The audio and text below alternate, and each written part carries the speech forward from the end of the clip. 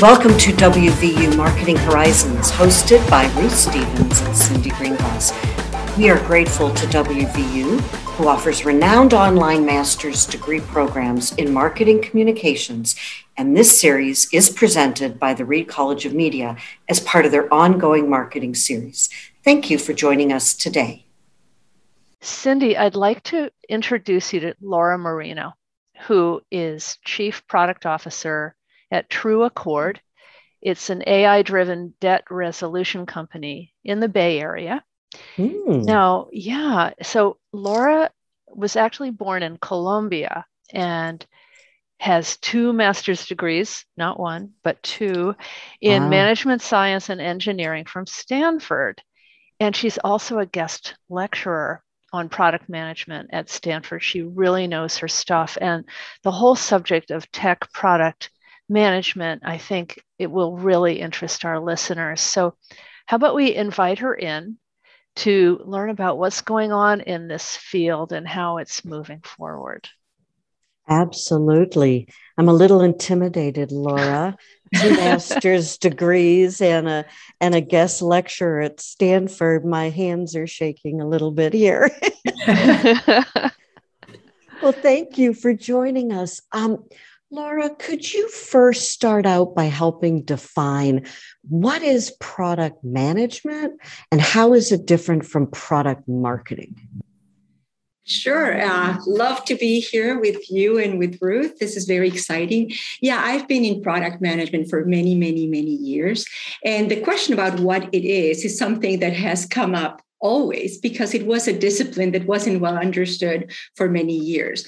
But if I were to describe the difference between product management and product marketing at very high level, product management is responsible for leading the creation and evolution of a product. Product marketing is primarily responsible for leading the go-to-market of that product. Now, there's a lot of interaction between product marketing and product management. Product marketing brings information about the competition, about the industry for product management. And then product marketing works very closely with product management to understand what the product is so that they can best communicate it to the market. But product management really is at the core of leading the development of solutions. And so the product manager leads the product teams, and the product teams are charged with solving customer and business problems.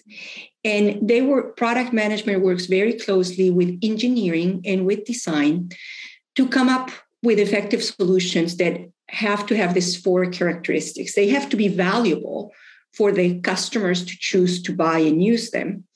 They have to be viable from the business perspective, so considering the constraints of the business. They have to be usable so that the users can figure out how to use it. And they have to be feasible from a technical perspective. It must be possible to build those solutions given the technology. Of course, a lot of the usability and feasibility fall on the design and the engineering team, but product management is working with them and really making sure that the whole team is building the right product.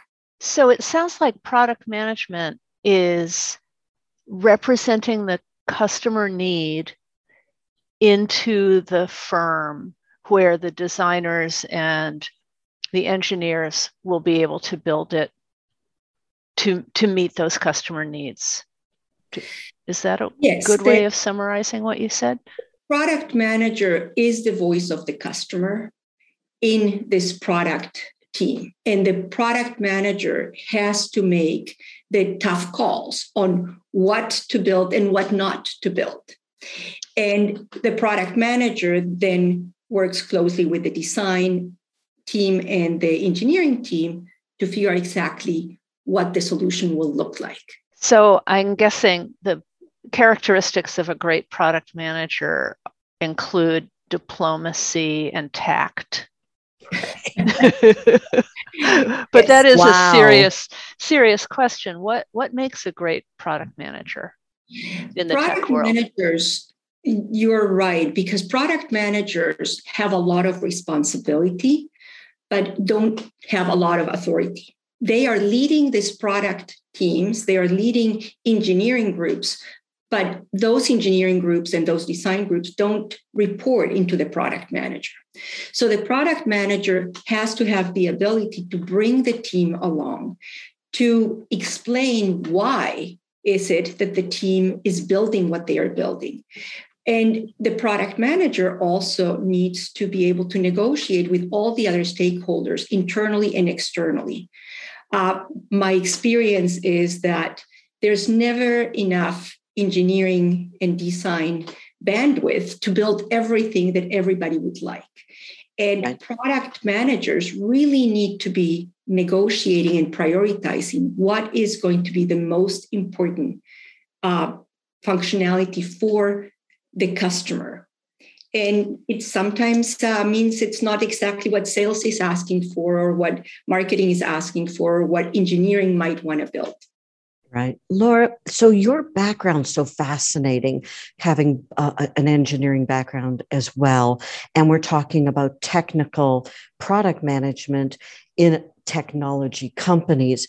Do you believe to be successful, an individual needs to have the technical skills to interact with engineers, interact with software technologists? Will they be respected if they don't have a background similar to theirs?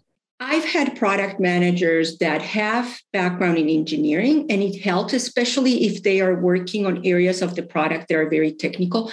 But I've had product managers that have very varied backgrounds. Sometimes it's very helpful to have product managers that come from a different experience. They may know more about the domain. If you're building a product for a specific industry or specific domain, it is helpful to have someone who understands that domain. Sometimes people who have more of a design background can be really good product managers, especially if they're working on areas of the product that are very consumer facing. So while I would say some technical background may be helpful to get the credibility of the engineering team, it is not necessary, and it's not necessarily desirable for every single product management position. So what are some of the issues that are facing product management as a profession today? It's interesting because product management has really evolved. When I first started in product management, the discipline wasn't very well understood. Product management lived under marketing.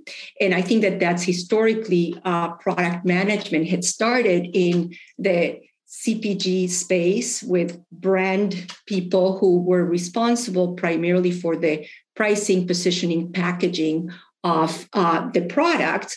And when it came into technology, it still lived under marketing.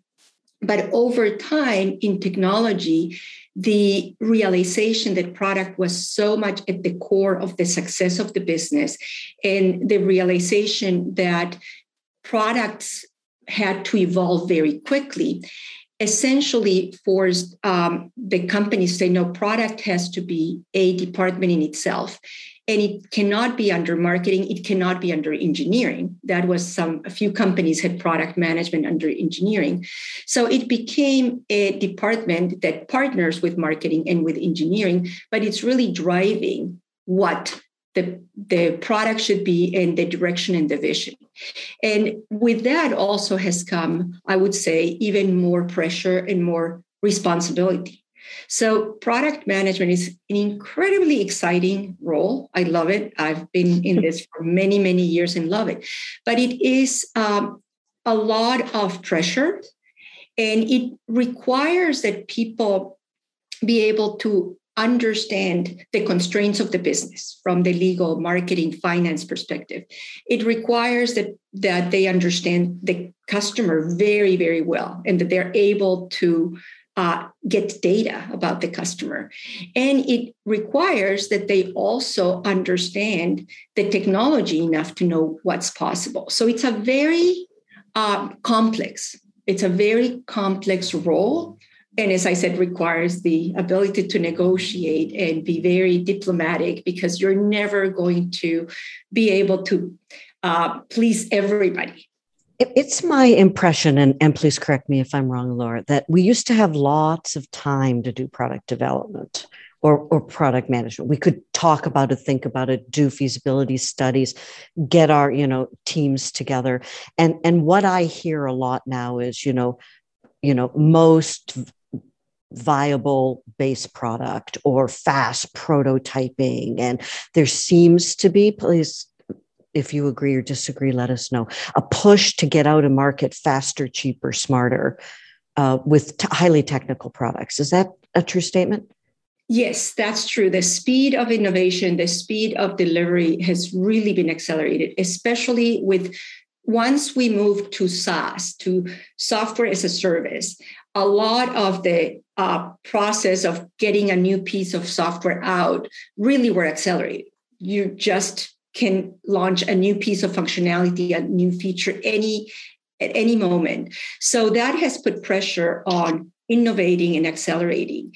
And depending on the type of product, you will have teams that are pushing new pieces of software or new functionality out every day.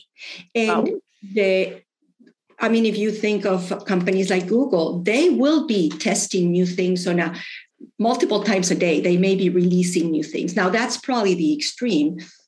But what they are doing, and what a lot of this software, especially business to consumer software companies do, is that they do a lot of iterations. They will try something new.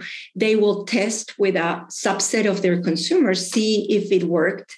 And they're continuously iterating and trying something new.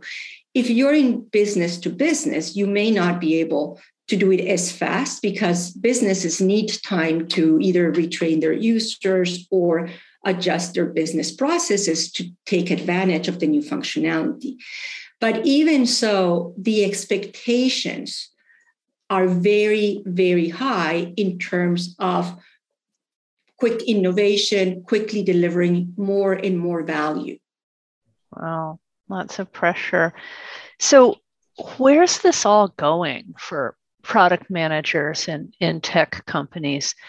If the speed continues to accelerate, is there some limit beyond which they can't possibly code any faster? Or I'm sure AI is helping. Where do you see things going in the future? Well, I don't think that it's the speed. I mean, we're already at a very high speed. And as I said, depending on the product, that works well. Some products should not move that quickly. But what I see is product management continuing to play a bigger and bigger role in tech companies. What that will mean is further pressure on product managers and also further specialization. You brought up AI. AI is an incredibly powerful tool. It's also something that requires understanding so that it's used correctly and fairly. So what you see is product managers now having to specialize, and the product manager that's responsible for the consumer experience will have certain characteristics and abilities that are different than the product manager that's working directly with the data science team on AI. But overall, I see product management increasingly driving a lot of the vision of the product and the vision of where the company is going. And with that comes a lot of responsibility. In the case of AI, for example, the fact that you can build something doesn't necessarily mean that you should build it, right? So there are considerations that now product managers themselves should have around what should be built and considerations about fairness and integrity. There's another very interesting thing that's happening, and I don't know if you've heard about product-led growth. There's a realization that for certain types of products, a lot of those are B2B products, the most effective way for the company and the product to grow is not through big sales teams and big marketing efforts, but rather by having the product be the vehicle for growth. And if you think of companies like Slack and even Zoom, it's now less about big sales team going and making sales pitches. It's more the users get exposed to the product, and the product has been designed in a way that it's easy for users to try it for free. And then they realize that there's value, and then they want to buy the product. And then they see that there's more functionality, and they may decide to up level to the next range of the product. And it's all by users being exposed to the product itself that there's growth. So there's a very interesting effort now to make more and more of those companies product-led growth because it's very effective. Wow. Now that's fascinating. What is the financial model for that? I mean, if you think about, you said exposing consumers or end users for free and then hoping that they will up level to a paid version of that. So how do you make the financial ROI for that? Or why would a company invest for free? And then do you have like a break even, or are you looking more at like net present value or internal rate of return? Are those more important decisions than perhaps, revenue contribution? Well, I mean, I don't know exactly what the various companies may be looking specifically, but it works very well. As an example, Zoom, right? Zoom has a free version that anybody can get on, but it has limitations, right? So you can get a Zoom account, but you can have calls that will last for only 35 minutes and then you get cut off. What this does is it exposes to the consumers the value of Zoom. And then you can say, okay, now I really want to be able to have all of my conversations in Zoom. I don't want to be cut off. So I'm willing to pay for a subscription. And really the cost of providing that free version is not very high. We're talking about software, but it's a lot less expensive than having salespeople try to reach every single one of those consumers. Yeah. So it is a very effective approach. Now, it doesn't work for every type of product, but certainly for products where the users individually can get value, and there's also value more broadly for a company, that approach of starting with a freemium version that provides some functionality and then having people upgrade is very, very effective. Now, one other direction I'd like to take you, Laura, is thinking about the specialization that you described as the future of where product management is going. You mentioned specifically specializations in consumer experience and data science. That's so interesting. But what is not going to change in the area of product management? It sounds like there's a lot of development and growth, but what's going to stick with us, do you think? I think at the core, what the product managers, every product manager, no matter what area they're responsible for, still need to be able to do is have this ability to understand what it's required for their product to be valuable to the customer. So that means a lot of empathy, understanding, and listening. Those are very important characteristics.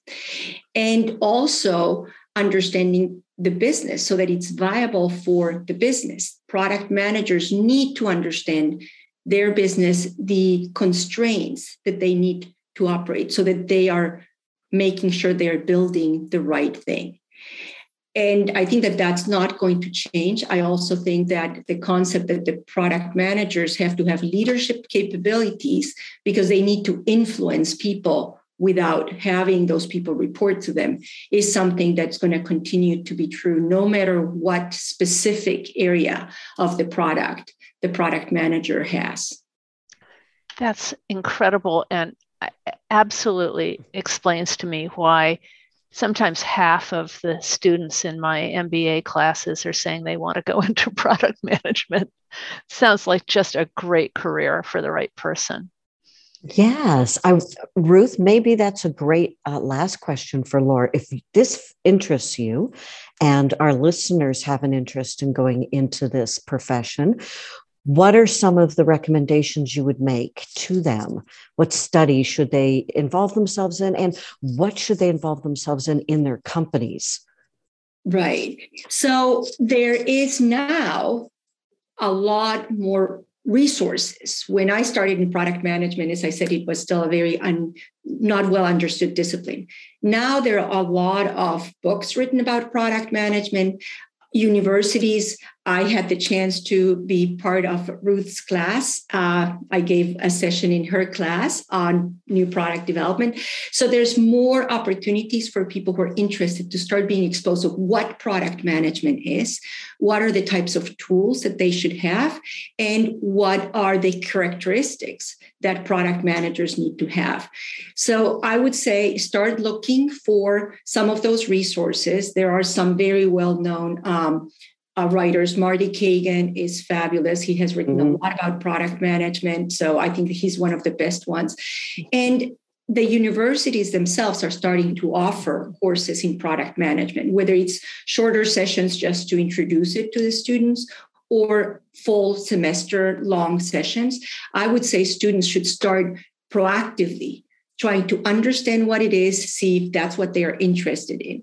And in terms of the background, that's very helpful. A combination of some technical background and some business understanding are really, really valuable for product managers. That makes a lot of sense. Thank you, Laura. This has been so interesting. And now I think, Cindy, you and I are going to be better able to guide our students in these directions, eh?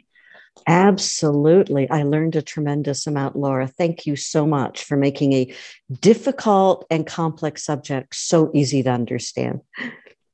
Well, thank you for having me. I love talking about product management. Thanks, Laura. Thanks, Laura. Bye. Thank you. Bye. Cindy, we learned so much from Laura, and one of the topics that she explained to us that really fired me up is the idea that product managers may even become the drivers of the vision for a company's future. We usually think of that role as living in the C-suite, maybe in a strategy group, and that it could be pushed down to the level of product management, which is, that runs vertically across the firm, but allows people who are really pretty new to the company or to the function to claim a visionary role is really exciting. I think that the students that you and I have in MBA programs or other master's programs are understanding that future for themselves and thus glomming onto this career path.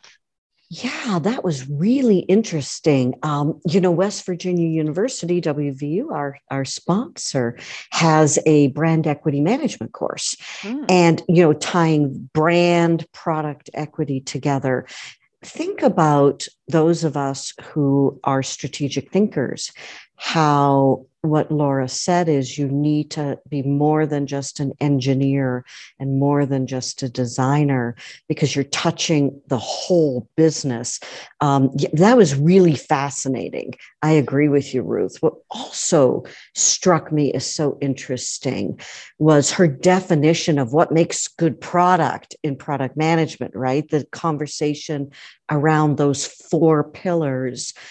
It has to be viable, feasible, valuable, and usable. And that was a great clarity moment for me on how product management looks at the whole ecosystem. And I can see that having come out of tech product management, but it feels that it's applicable across all categories and can be anybody who's developing products can use that same kind of framework to guide their efforts. And then it gets us away from potentially some of the issues you have with the competitive friction between sales and engineering and finance, the other departments where they're now fighting for whether it's control of the process or a voice at the table. If it has to meet these 4 criteria, then we all can agree better. Helps with that diplomacy, she said. I was also thinking the idea of constant testing, iteration. She was saying this is particularly important in B2C software development, where you come up with a hypothesis, you add the new technology or the new features to your product, you throw it out in the marketplace, and you get people to react. That really sounded like direct marketing testing where we grew up, Cindy, isn't it? And the idea that if you have a base of users, you have an environment that you can throw new ideas into and get literally real market feedback and constantly improve. Loved that. Yes, I mean, the idea of A/B testing or just the rapid prototyping, get it out there and, see how it's adopted, see what happens, and then iterate from there. That was really interesting when she said that there are companies, of course, you mentioning Google, that literally can throw out a new product every day. Whoa. And yeah, what a lot of pressure I know that places. And then, where does this leave marketing? So, when we asked her product management versus product marketing, and it was very clear the difference. But in this environment where you put it out in a user audience and you let the users guide you in the adoption acceptance, instead of marketing pushing the product out there. So it sounded to me almost like product marketing was taking a back seat. Well, certainly she mentioned that sales, you don't need as many salespeople. You're actually signing people up for a freemium type of introduction and then upselling them to paid. And that's a marketing function. So let's worry about the future of our sales counterparts. But the job function, though, just going back to that, I loved that it requires you to be both customer focused and understanding the product functionality and need and how to get that done engineering wise and design wise. But you also have to be a business person. You have to understand the legal, the finance, and other business functions that often engineers and technical workers are not asked to think about. So again, I'm just going to point out again, this seems like a perfect job for people with advanced business degrees because they are trained in both sides. And they're articulate. They have the ability to see it from both the inside out. There, as she said, they represent the product need, but they are ultimately the voice of the customer. I might have gone into this role earlier in my career if I had the chance. So what are our 3 takeaways, Cindy? What would you say is one of the 3 little piggies that we should summarize with?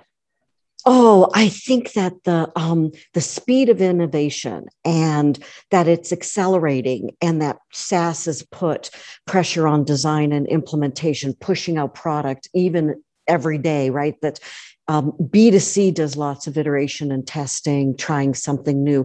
And that while the B2B environment may not allow for the same accelerated innovation, the expectations have been growing because of what we're seeing in the consumer side.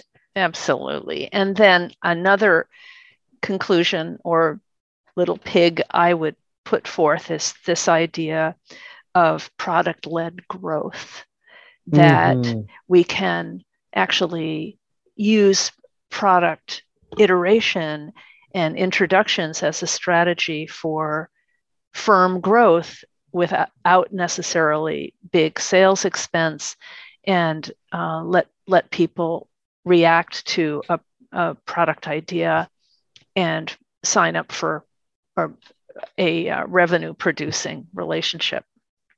Fantastic. when she said product is at the success of the organization. What a different way to look at it, right? Sure goes beyond the 4 Ps and puts you right up front. Right. The banner up front. And then maybe our third summary point would be about the characteristics of a product that will work in the marketplace. Those 4 pillars: viable, usable, valuable, and feasible technically. Mm-hmm. I loved that. And I think we should all have that pinned on the walls of our virtual offices. Well, it's such a practical approach to so many things, not just product, service. I mean, if you just think about how you can use that as just rational, logical way to approach so many things in development. Does it meet the sniff test? That was a really good way to approach it, those 4. It's a marketing concept. It's let's serve the need of the marketplace. And that this is coming out of the tech world is very exciting. And I think now that we've talked about tech product management and where it is going, I think we should try to find a guest to talk about consumer packaged goods, product management, and where it may be going in the future. What do you say? I think so. I think that would be a great companion to our conversation with Laura. Really appreciate you introducing her onto our podcast, Ruth. And for all of our listeners, this does seem like a very exciting, strategically focused career path for those individuals that are looking to have a really impactful seat at the table. Hear, hear. Thanks, Cindy. You've been listening to WVU Marketing Horizons, hosted by Ruth Stevens and Cindy Greenglass. Please be sure to visit go.wvu.edu/MC today to view our upcoming conversations, listen to previous discussions, and subscribe to receive updates.